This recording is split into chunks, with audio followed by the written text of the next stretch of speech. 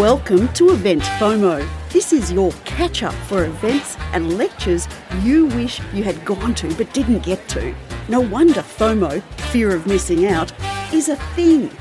With the magic of podcasting, we bring you the event's essentials. Episode 1, the University of Melbourne 2017 Professional Staff Conference, entitled Creating Connections. Hello, I'm Dr. Andy Horvath. And I'm Claudia Hooper. Claudia and I are gate-crashing a conference. Yes, we're knowledge nerds. We're gate-crashing the 2017 Professional Staff Conference run by the University of Melbourne. Claudia, what are the themes? Themes are people, passion, process and place. So we're here to make connections with people, find out a bit more about what's going on in the university, how we can get to know people a little bit better and work together. And we're also here for a few cheeky mandarins, some tasty food and a couple of coffees. We're going to capture this conference through the minds of the participants. Yep, we're going to trawl the tea and coffee sessions and get commentary about the conference. We're also going to tackle some speakers and find out about the insights they're delivering in 2017. Come on. Are you excited?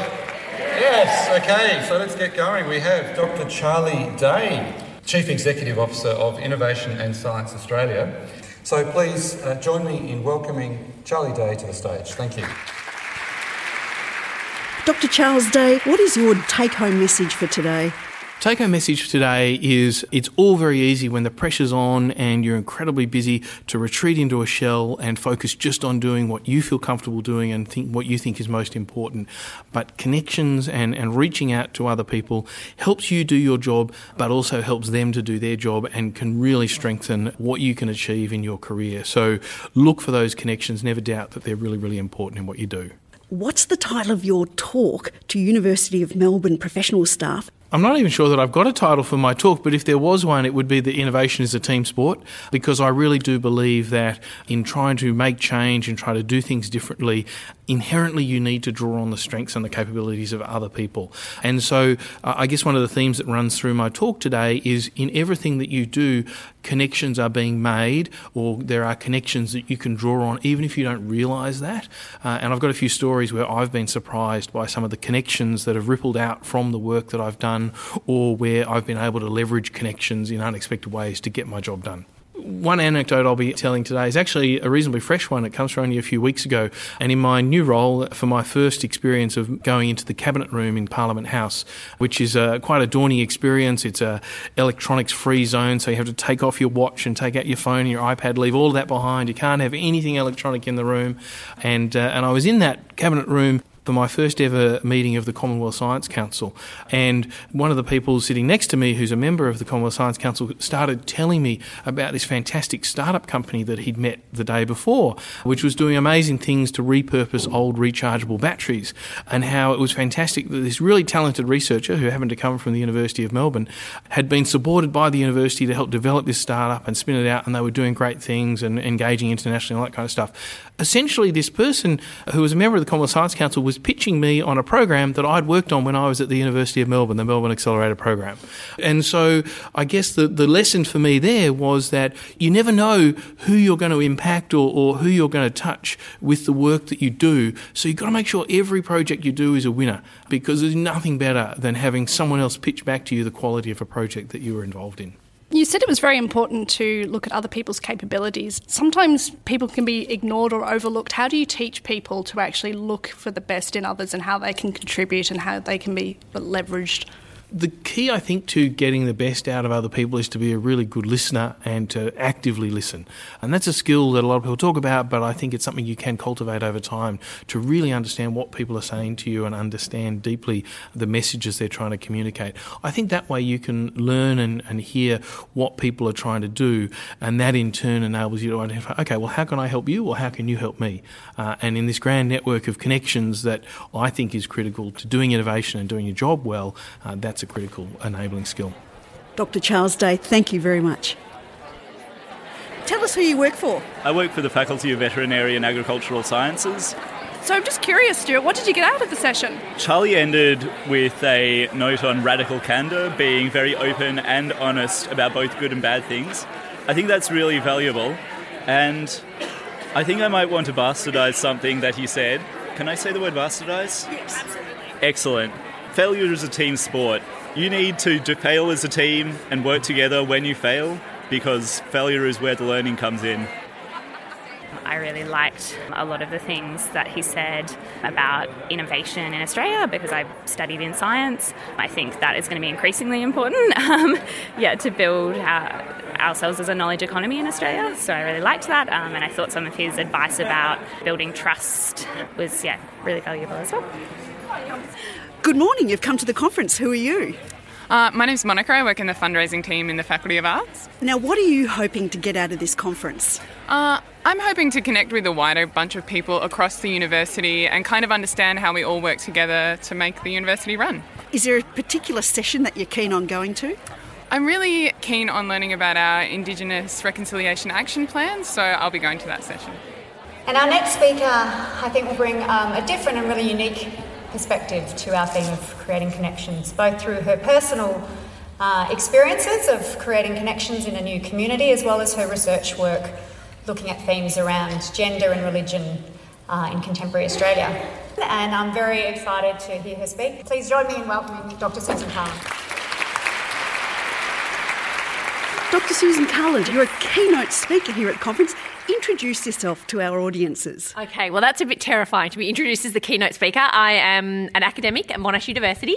I teach in the National Centre for Australian Studies. I did my PhD in politics and sociology. That's about it. I'm a mum. I don't know. So, Susan, what is your take-home message for today? What is it that you want to do out there in about 10 minutes? You're on at the keynote. Yes. How are you going to change us? Well, so the whole theme is, as you know, creating connections.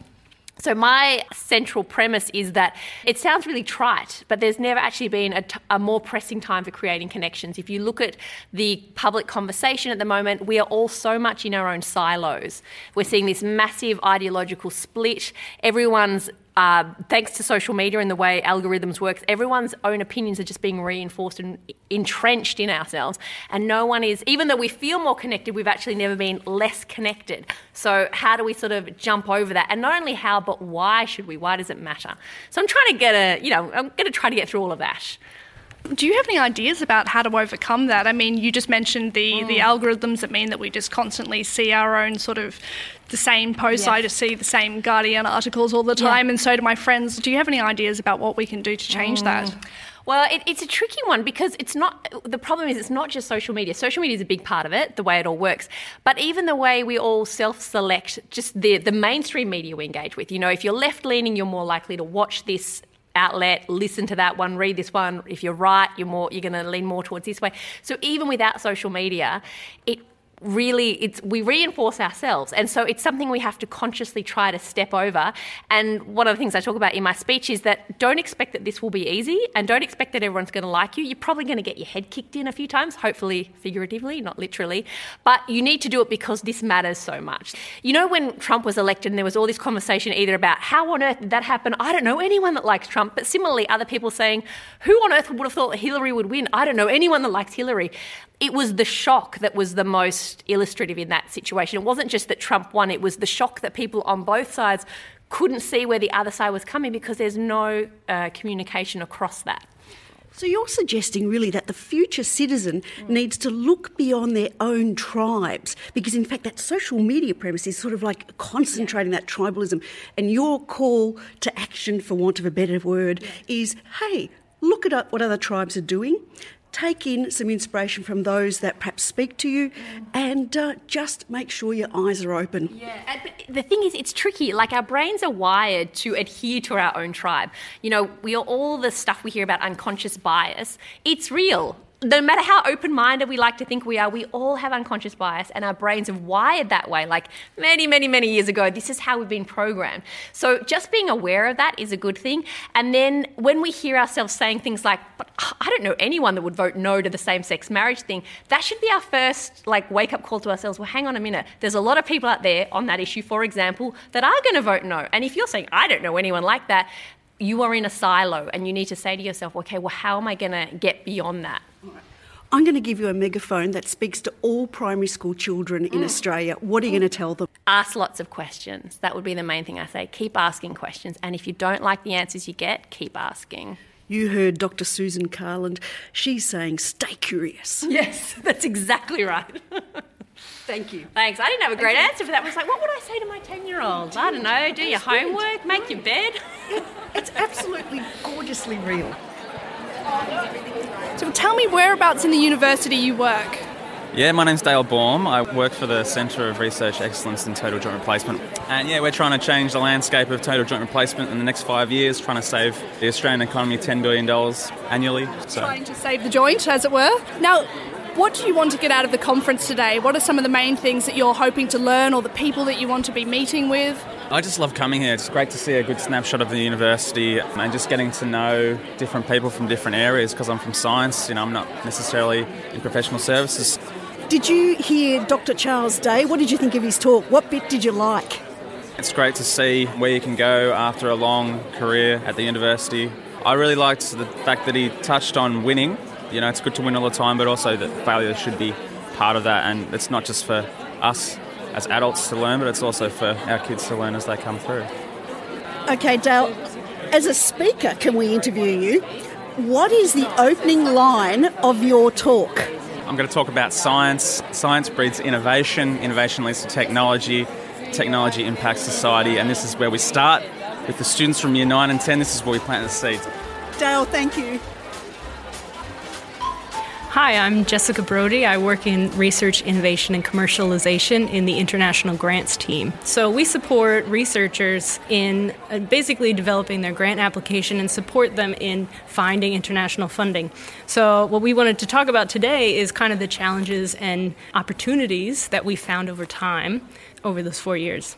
One of the things we wanted to be in the place category for the conference is because a lot of our team members are international, right? I'm from the US, so I already speak the US thing, and when I came here, I had to learn the Australian words. And so we put together a small dictionary, which is still what we use for our new starters, right, as a resource for helping with those communication differences.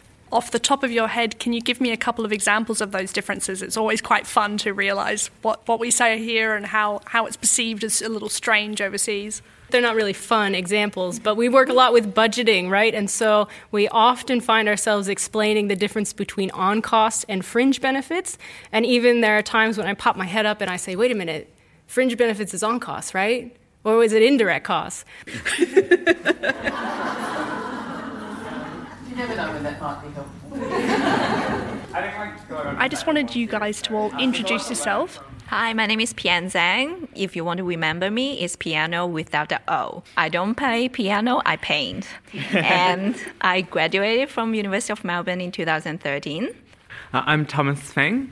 I graduated from the university in 2015, and I've worked across Chancery Marketing Communications, student recruitment at Faculty of Business and Economics, and I'm now at Melbourne School of Design in Marketing Communications. I'm Laura Fernandez. I also graduated from the university in 2015, and I loved it so much that I came back to work in the graduate program. Now, one thing I really liked about your presentation was the title, Mythical Millennial. Now, when I hear that, I kind of think of this magical IT unicorn, because I know in the office there's this kind of idea that if you're a millennial, then you can solve any problem on the computer. How do you guys go about negotiating the kind of stereotypes that come around with being a millennial and how people in the office might expect you to be? It's about bringing that youthful energy and those new ideas, but also doing it in a way which is very, very professional and showcasing those new ideas through my work.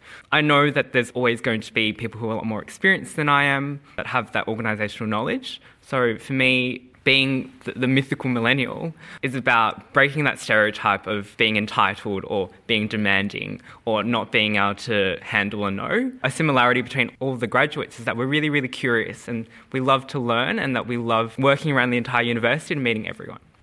One of the things that I found most interesting in your presentation was the tension, but also the positives between moving from being a student to an employee of the university. Can you tell me a little bit more about that? I think that there is a big benefit in being a recent grad by being able to bring our experiences to the table to represent the student voice. But on the same note, there's a challenge in drawing the line in friendship because I like to be able to relate to the students and to build up those friendships. But at the same time, to get things done, there needs to be some level of I'm a staff member and you're a student, so this is what we're going to do.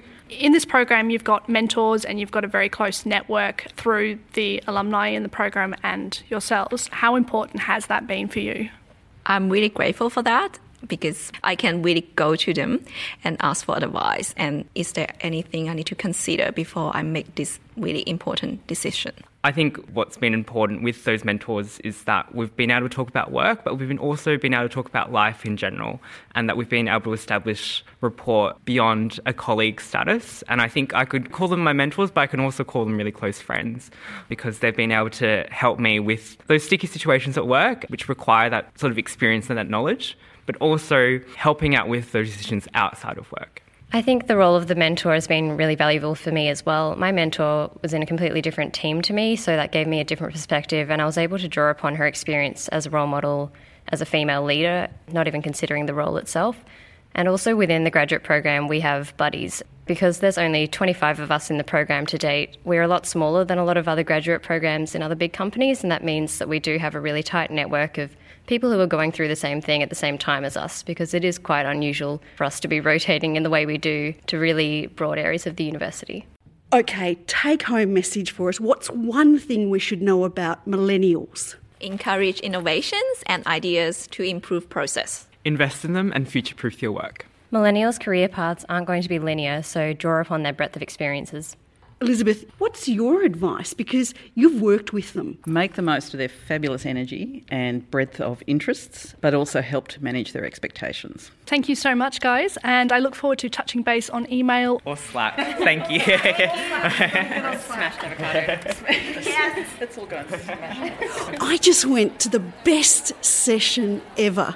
In fact, I couldn't help but run up and hug these people because there is hope for our planet. They are Sam Williams. And I'm Sue Hopkins. We're in the sustainability team within Infrastructure Services. Now, when we think sustainability, we think, yeah, it'd be nice, but it's just too hard. You've actually broken through this. You've got people doing things. Tell us how you did this. So we have launched a program called Green Impact. And it's a change and engagement program where staff get into teams and then they compete against each other to do sustainability actions in their workplaces. And that means that people who felt a bit isolated about sustainability before, who didn't know what to do, they didn't know what they could contribute, now they're part of a big network of 300 people across 30 teams who've done more than 500 actions this year at the university so far.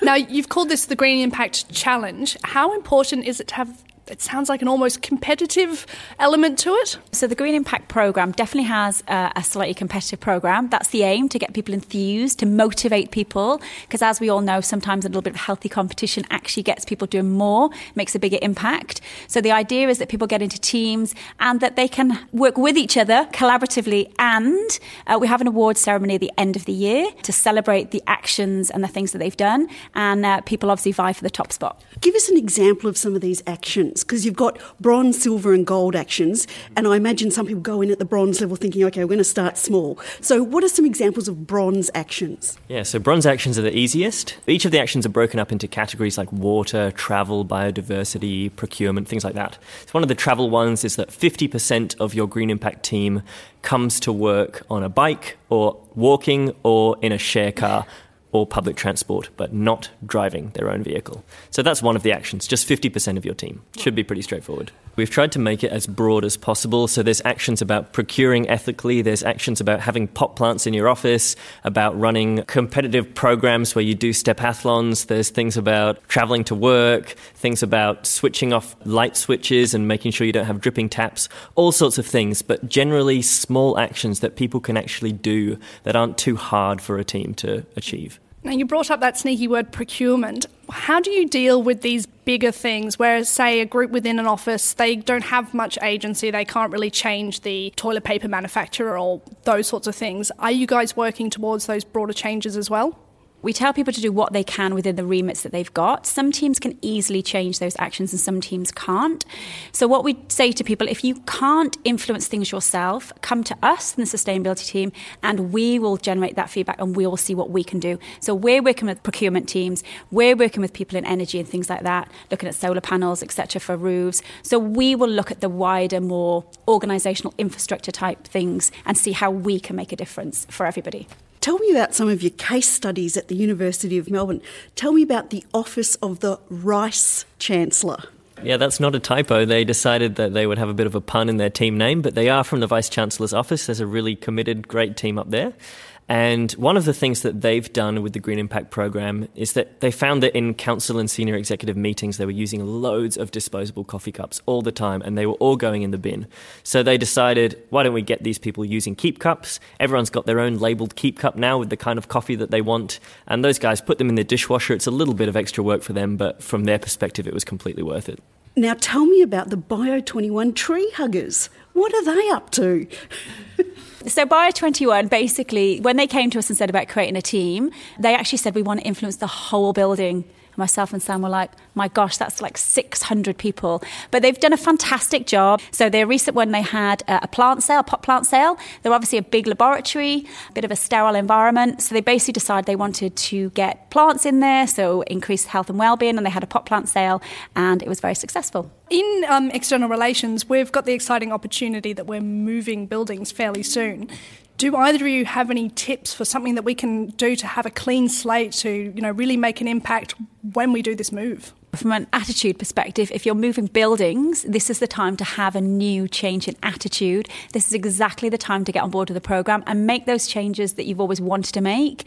Make sure the right bins are in place, get your keep cups. When you're moving, it's the time for change. I went into your session thinking, okay, this green impact stuff is too hard, but I walked out thinking, no, this is a can-do. Yeah, the whole point of the program is that no matter where you are in the university, no matter what department, whether that's something that's traditionally associated with sustainability or not, you can do something small. The actions are easy to achieve, they're fun, they're simple. You can tick off 1, you can tick off 20, it's up to your team. You can make it what you want to be. So the Green Impact Program, it's supposed to be achievable and doable for people. We're very, very passionate about sustainability.